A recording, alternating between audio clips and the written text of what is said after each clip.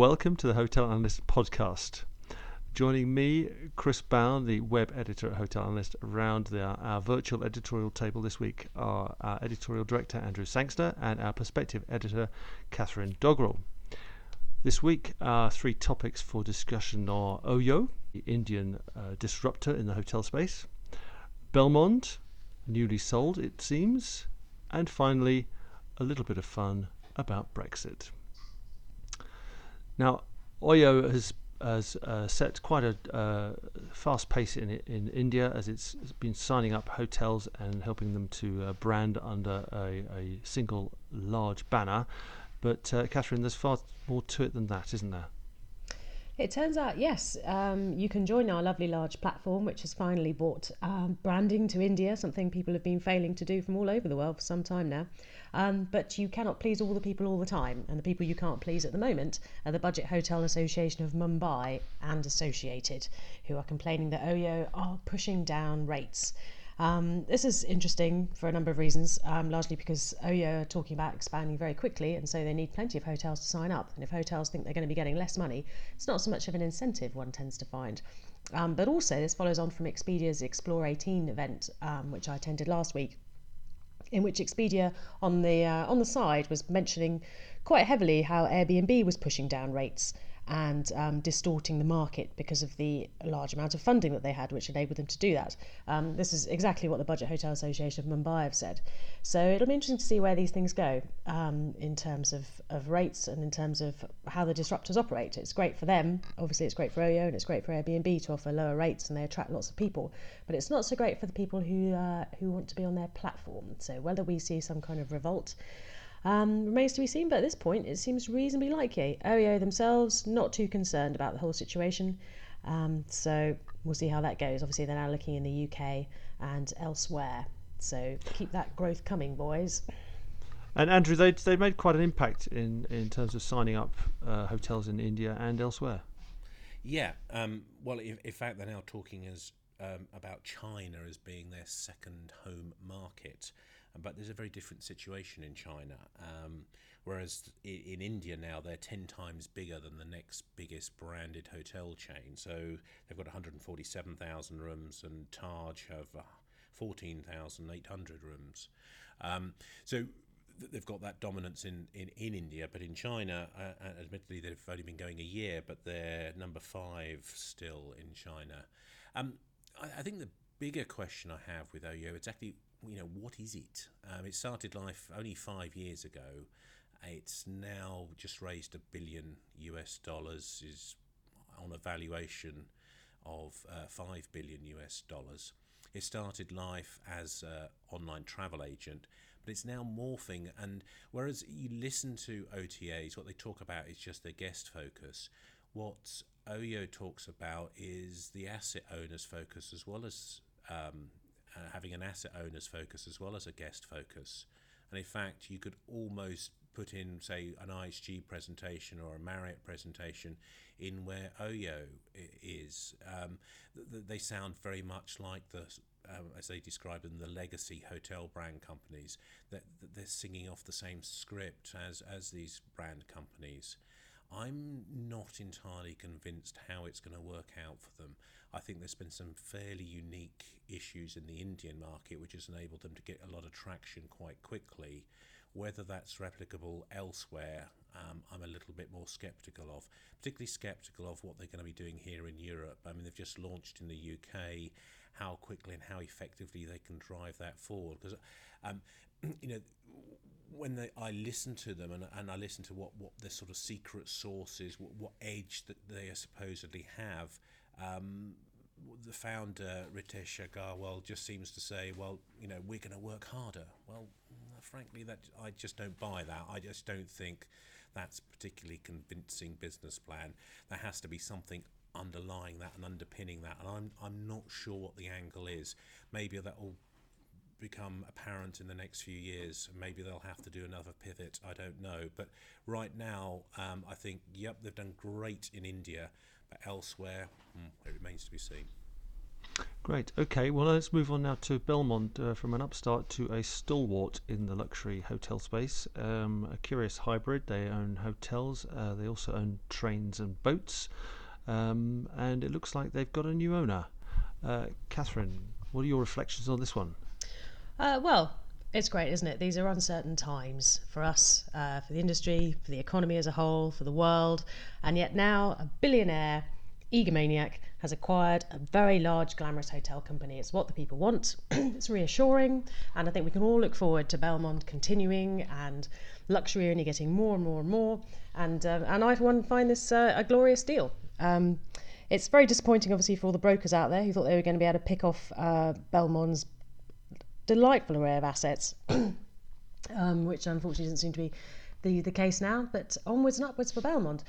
So obviously they own lots of delightful things. The Cipriani leaps immediately to mind, but and they presumably won't now be selling these off.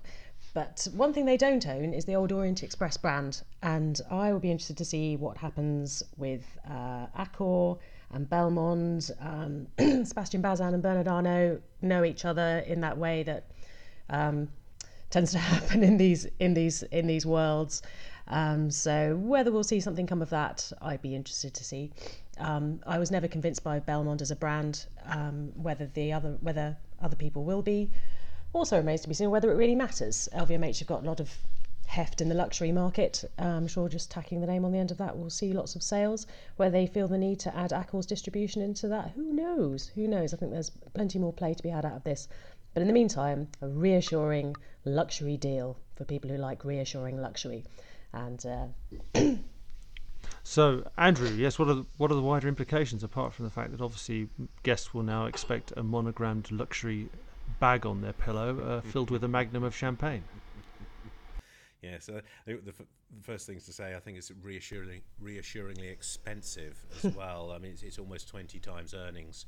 The multiple that LVMH are paying here, the 3.2 billion, including debt, that they're going to have to cough up.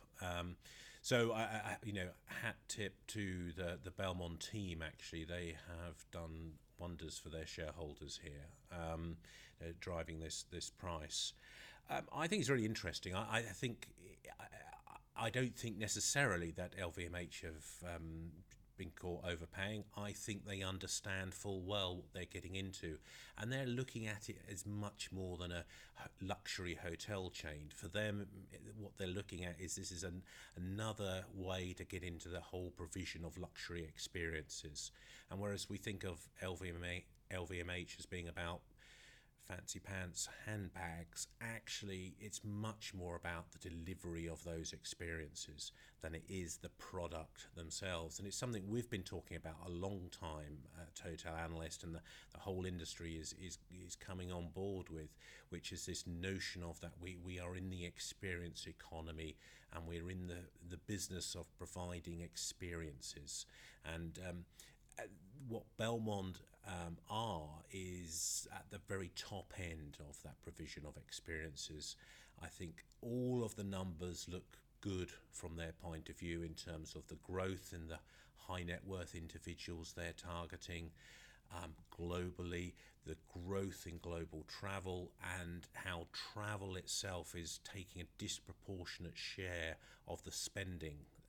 Because once you've got 3 Lamborghinis in the drive, you don't really need a fourth. You'd much rather go and spend some cash on a fantastic holiday. And this is what LVMH is getting into the business of. Right. Well, thank you for that. And our third topic of the week is a little bit of just for fun. We're going to talk about Brexit. We've avoided it for weeks on end. Being based in the UK, we can't escape it. But we've bitten our tongues. We've sat on our hands right until now. But Christmas, let's give you our thoughts. So, Catherine. I like the idea that I've been biting my tongue around Brexit. But yeah, okay. So I do live very near Jacob Rees-Mogg, if anyone wants to pop down for a day trip. But yeah, so as far as the sector goes, it's not getting any better. The last deal, which I believe is now the current deal again, which Theresa May attempted to present, was supported by many in the industry, but only because it was a deal and tick-tock. But now things are looking worse, and nobody really knows where this is going. And in the meantime, we are going to run out of people to run our hotels.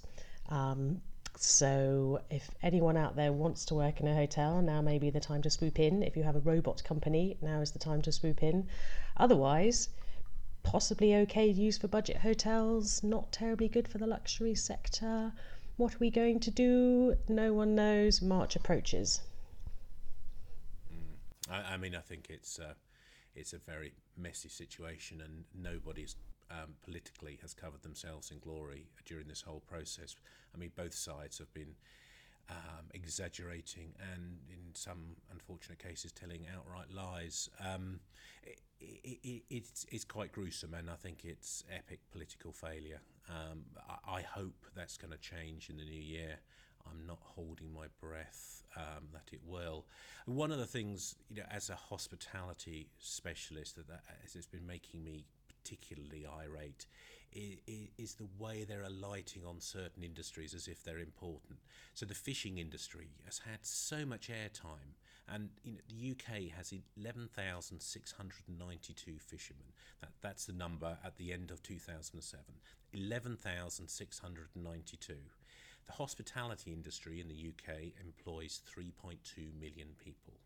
The fishing industry contributed, they landed £980 million worth of fish. The hospitality industry contributed 72 billion in gross value added to the UK economy last year. Yet there doesn't seem to be consideration about hospitality. And if you think about even those fishing communities, almost all of them are going to be better off if hospitality is thought about more, because there's more jobs, more opportunities, more prospects in hospitality than there's ever going to be in the no-growth industry of fishing. So I find the whole level of political debate around this utterly depressing. But just for fun, in terms of where's this all going to go, so let's be honest, none of us have a clear idea. It's been completely bonkers. But my own take on this is, there is a clear majority in the House of Parliament. So the legislature is sort of 80%, 90% against a hard Brexit. 3/4 of the MPs actually voted Remain and support remaining in the EU. It's very hard to see how they will sit on their hands and allow the country to slide out into a no-deal Brexit. I really just don't see that happening. So I think something's going to have to give. I suspect what will happen is Dominic Grieve, the former Attorney General, has passed the legislation, now put forward the legislation so that the Commons, the House of Commons, can take back control, and it's hard if you're a Brexiteer to oppose that. And I think that will mean that something is done to either halt Article 50, cancel it, or there'll be the government will be forced to go back and negotiate with the EU in terms of getting an extension on it. And to give political cover for that, I think we're going to have a second referendum. So we will have a second referendum next year. Could be June. I think most likely it's going to be September, because it takes a few months to do. So here's the Sangster forecast. I think we'll have a second referendum, and I think Remain will lose it again. I think Brits, being the curmudgeonly lot we are, I think we're probably going to vote out. And it's just some sort of, whichever circle of hell you care to choose, we're just going to descend into that, and the whole ghastly process is going to start again. Catherine, can you better? Yes, any better than the circles of hell? No, not really. So yes, I think people that we've spoken to since this whole sorry mess began have reported back that there has been no change in public appetite. Nobody particularly wants to rush back into Europe. And to be fair, I don't think Europe really wants us. We've never wanted to be in Europe. We've always had a better deal than everyone else in Europe. We've always been smug about not learning the language, not joining the currency. So why not? Why not just leave? But unfortunately, it doesn't seem that we can leave well, which is a terrible sadness. And people get very confused about what WTO means and what all sorts of other things mean and what control means and how much cheese we can really sell to Sri Lanka and so on and so forth. I think that we're going to be in a permanent state of Brexit. I think that's just what we're going to do. I think we're going to extend the deadline, which we can leave with the EU, who frankly have completely lost interest in us anyway. And that's just what we'll do. We'll have a Department of Brexit that will just kind of grind on for generations, suck some money into it every now and then, and it'll come up when there's some issues around NHS funding. And that's just something that we'll do. It'll be like a hobby. So we'll be in a permanent state of leaving the EU for generations. The Department of Brexit also deal with metrification? Well, I think the important thing about the Department of Brexit was that we'll have a constant rotating head. It'll be Bojo one week and then Jacob Rees-Mogg the other week, so they can constantly feel like they have some power. They'll have some special robes of office to make them feel all important, and generally keep them away from frontline politics with a lot of ermine and gold. And so yes, that's how it's going to go. Give those two something to do. Keep them off our faces. Absolutely. I think metrification actually sums up how our approach to these things, because here we are nearly half a century into it, using the metric system, and we still have miles per hour on our road signs. I think that sums it up. But if you want one sort of ray of light in this whole process, it's that the politicians are going to be so obsessed with Brexit, they're not going to be able to muck anything else up. I shall make a contrarian prediction. I think they're going to make a last-minute bodge or fudge of the agreement. But can I just make a plea? The Conservatives have completely mucked up the whole thing by starting this sorry process, by coming up with the bad idea of a badly drafted referendum. They've continued to squabble all the way through.